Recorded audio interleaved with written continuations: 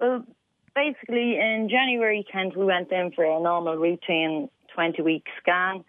Thought everything was, fine until we knew the difference with the face of the sonographer. She just knew that there was something wrong. So basically, we were doing the scan, and she told us that she'd have to come back to us, that she'd have to get a doctor to have a look at us. So we said, right, okay. Didn't think that was too much into it. So anyway, we went off for a cup of tea and came back then later on, and the doctors and that came into us.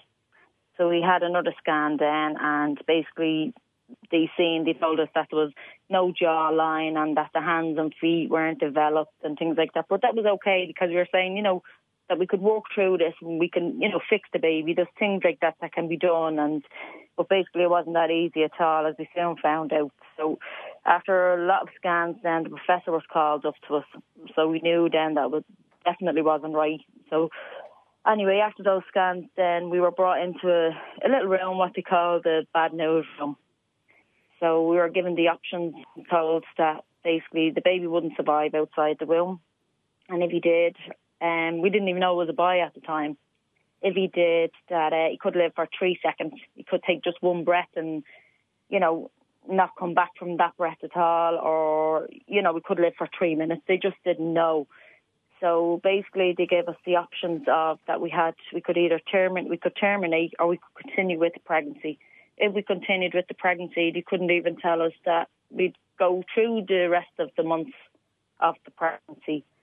So we were told basically, to digest this information and go home and think about it, which we did. We came home and had a long think, no sleep, as you can imagine, and went in then the next day.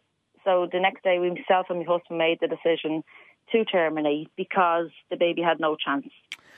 That must have been an awful night to put down, to try and come to terms, first of all, with the fact that the baby that was 20 weeks, that you had 20 weeks to come to expect a healthy baby, that was it. And when you went back in the following day, what happened in the hospital?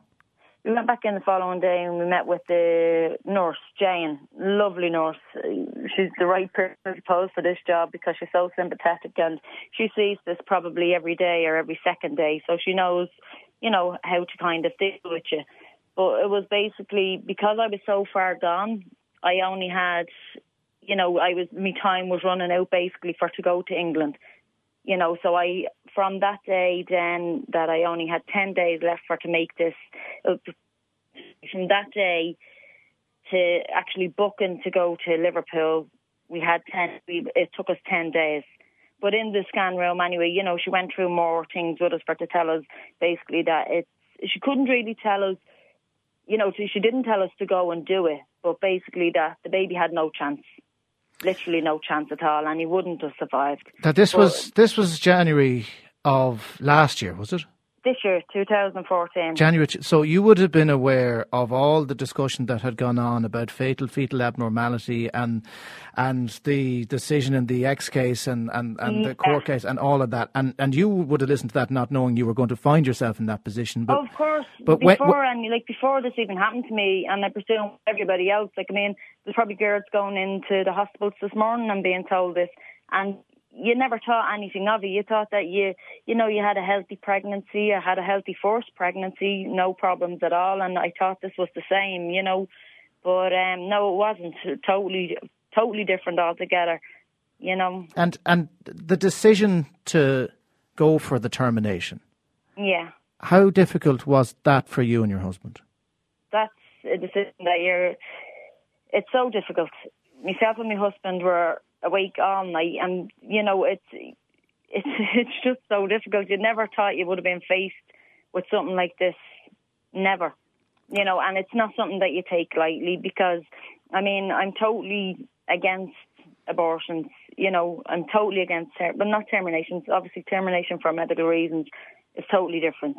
But on the other ends of things, of just going, I'm totally against that, and still I'm against that, even though we've been through this ourselves. But that decision is one of the hardest decisions that any mother, has to make. And the worst thing, I suppose, for me was making that decision, knowing that my little baby was still kicking inside. And that's just horrific. nobody should have to go through that, you know. You mentioned the fact the nurse was very good to you, but outside of that, you know, good people work in bad systems. Yeah.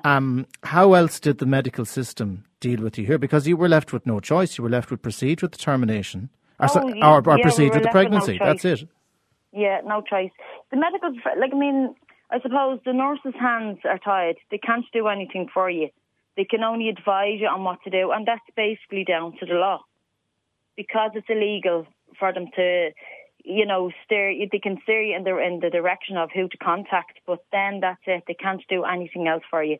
You know, so basically you come out of that hospital after being given that information, and then you have to go and start ringing hospitals and trying to book appointments and not even knowing, but because we still had the decision that doctor in England doesn't just take this on lightly. They have to get your medical records and find out whether there is a possibility. If they think that your baby's going to survive, they don't do the procedure, which is 100% correct. It should be that way. I mean, if my baby had have survived, I wouldn't have went for the procedure. I mean, I could have dealt with the baby's hands and feet and, you know, things like that. I mean, that can all be fixed. But when it's so severe on the other end of the spectrum, you know, we had to go. Yeah. Yourself and your husband headed off to Liverpool. Yeah. And when you got there, you know, you were going over on a flight, presumably with people who were going away for the weekend or who were visiting family. Up with people, crazy, because, I mean, you're queuing up with people there's girls going on hens weekends and they're all having their fun and whatever, which rightly so they can, you know, but you're sitting there and there's awful things going through your mind. You're getting on that plane. I mean, you're actually in autopilot because you don't know what is going on. You get off that plane then and you're rushing to the hospital. I mean, and even the taxi man trying to make small talk with you when you're telling them, they know that you're coming over from Dublin or Ireland to go over to the Liverpool, you know, Women's Hospital. They kind of know what you're going for, but it's the most horrific journey I've ever had to take in my life. I mean, we were in Liverpool as you go to go and see football or something, but that has just totally changed now for us. You know, I don't think we could ever go to Liverpool again and not think why we were there the last time. When did you find out that the baby was a boy? We actually found out when the doctor in Liverpool done the scan. So basically she does the scan in Liverpool and just concludes everything what the reports have said, you know, that they are correct and whatever. And then, but even when we got to Liverpool then, and she was doing the scan, she actually found more things wrong with Christopher Dennis than what we had originally thought. So there was, he would have had no chance at all? No chance whatsoever, no chance. No. You would have had the termination, and what happens then to somebody, an Irish woman in the Liverpool hospital, who's had that termination, and because, you know, that they are relatively swift procedures. How long did you stay in the hospital? Oh, I was in the hospital. We got there on the Monday. We got there on the, what day did we get there? The 21st we got there. I think it was a Monday, a Tuesday I think it was. And that was at 9:30 in the morning. So basically I didn't have Christopher Dennis then I had him actually onto the Wednesday morning. We got there the Tuesday and I had him into the Wednesday morning on the 22nd. And so basically you're brought in at that morning. It's not a procedure that it's just done straight away. You still have to go through the whole labour. I don't know whether people knows this, but you still have to have the baby. You know, you still have to go through the labour process and, you know, the whole thing. I think people think that you're just brought in and it's done straight away. It's not at all. So you actually delivered Christopher Dennis? Yeah, I delivered Christopher Dennis, yeah. And you couldn't do that in this country? Couldn't do that in this country, no. So my baby was born in Britain rather than being born in Dublin. You know, I had to go to a different country to have my much wanted, I must say, my much wanted baby. We planned our baby and everything, and, you know, it didn't happen for us that way. But we had to go to England to have our baby.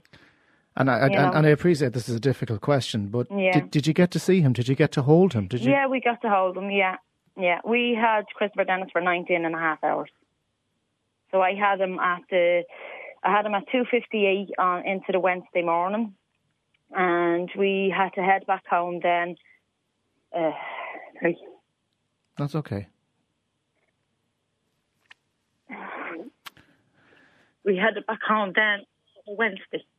So the same day? Yeah. Yeah. And could you bring Christopher Dennis with you? No. So we had to leave our baby there as well. Why was that, Rebecca? Was that because they needed to do tests? Basically because we wanted to have a post-mortem. Okay. To delve more deeply into what was actually wrong with Christopher Dennis. And I suppose to see whether for us ever to probably start a family again, if that can happen for us. Because with us not knowing what was wrong with Christopher Dennis, we needed this post-mortem. So... But even we had him on the 22nd of January. We didn't get our baby back until the 5th of March. So you would have gone home on the flight with the gone home the on hen that nights Ryanair flight again, yeah. And how did Christopher Dennis come home? Christopher Dennis came home, unfortunately, in a little box delivered by TNT. So, when you have your baby and you're bringing them home from the hospital and there's all the balloons and everything in the house, no, there was none of that. This is the I don't know, the most worst pain that you could ever feel in your life. That everybody, myself and my husband, only got to see our baby. The grandparents never got to see our baby. We have lovely photographs and everything of our baby, but that's all we have. Now, I still have my baby at home. He's here with us. He comes to bed with his mommy and daddy every night, but that's how he comes home. People don't realise that your baby is coming home in a box and you're waiting for that delivery. Your next door neighbour probably had a delivery on the same day, but they probably got a box of shoes or something like that. We didn't. We got our baby, and it's so, so hard, This is something that, again, you would have listened to these stories when we talked about them, however, 18 months ago, and not realising this was going to be you. And you would have seen, Rebecca, that the debate is taken up by people who have very strong views on either side. Yeah. And that in many ways has polarised this debate to make it about just the issue, one issue, abortion, full stop. Yeah, yeah. What do you want those in power here, those in government, to do to help people like you and your husband who find themselves in that situation? I want the government basically to take on the fight that we had to do alone as a couple, to take on that fight and, stand up for the people that actually has to travel. Stand up for them and say, no, we will do this. Unfortunately, traumatic trauma that you have to go through and face alone. Stand up for those people and actually bring it into power that they can have determination here. They can have, the people that's going over for these procedures, they're not going over willy-nilly, just going over to have this. They have to do it because it's for medical reasons. So let the government make a stand and fight for those people and say, yeah, we will actually help them and we'll help them in their own country. Not that they have to get on these flights with people that's going on hen parties and everything else. Stand up for them. It's a complicated area of the law. They'll say you might need a constitutional change or whatever. It's ridiculous, basically ridiculous. And even I had politicians knocking at my door and, asking what would they like to do. And once you mention anything about telling them that we had the fetal abnormality, they ran a mile. They still won't stand up. They're knocking at your door for your election, for you to give them your vote. How can you vote for people that won't stand up for you? Why should you vote for people that won't stand up for you? Could there be simpler things that could be done without this major change that this country seems to have a hang-up on? Could there be simpler things done in hospitals to help you? Because, again, you went in looking for your 20-week scan and Yeah, there could be simpler things. I don't know whether when we went in for the scan, then the same when we were brought back in for the post-mortem, to go through the results with the post-mortem, you're brought back in and, the nurses can, read it out to you and to give you the details of what was wrong and whatever. But, you're brought back into that same room where you've been scanned. You're brought back into that bad news room and that bad news room is in a room with probably 30 couples in there going in for their scan. So you've just had this procedure done, and you still have to go in and look at other women going in to have their scans done. Yeah, and, so there's nothing. And you know there's nothing wrong with them, but you know yes, there's something wrong with you.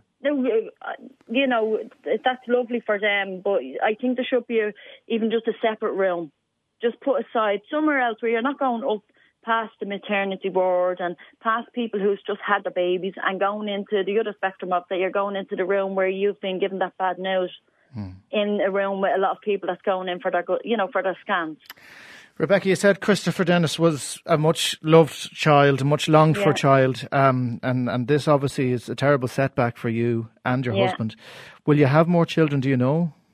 I don't know. At the moment, we're still waiting on genetics because the ruling in England was that they couldn't come to an actual conclusion of what was wrong with our baby. So basically where we stand now is that there's a European website that we're waiting on genetics now. Christopher Dennis Cody's information has gone up on this website, and basically we're waiting on doctors in all over the world, I suppose, to have a look at his causes and see whether or not, we have a chance of having another baby. Now, I mean, I have a perfectly healthy little boy here who's 3.5, Luke.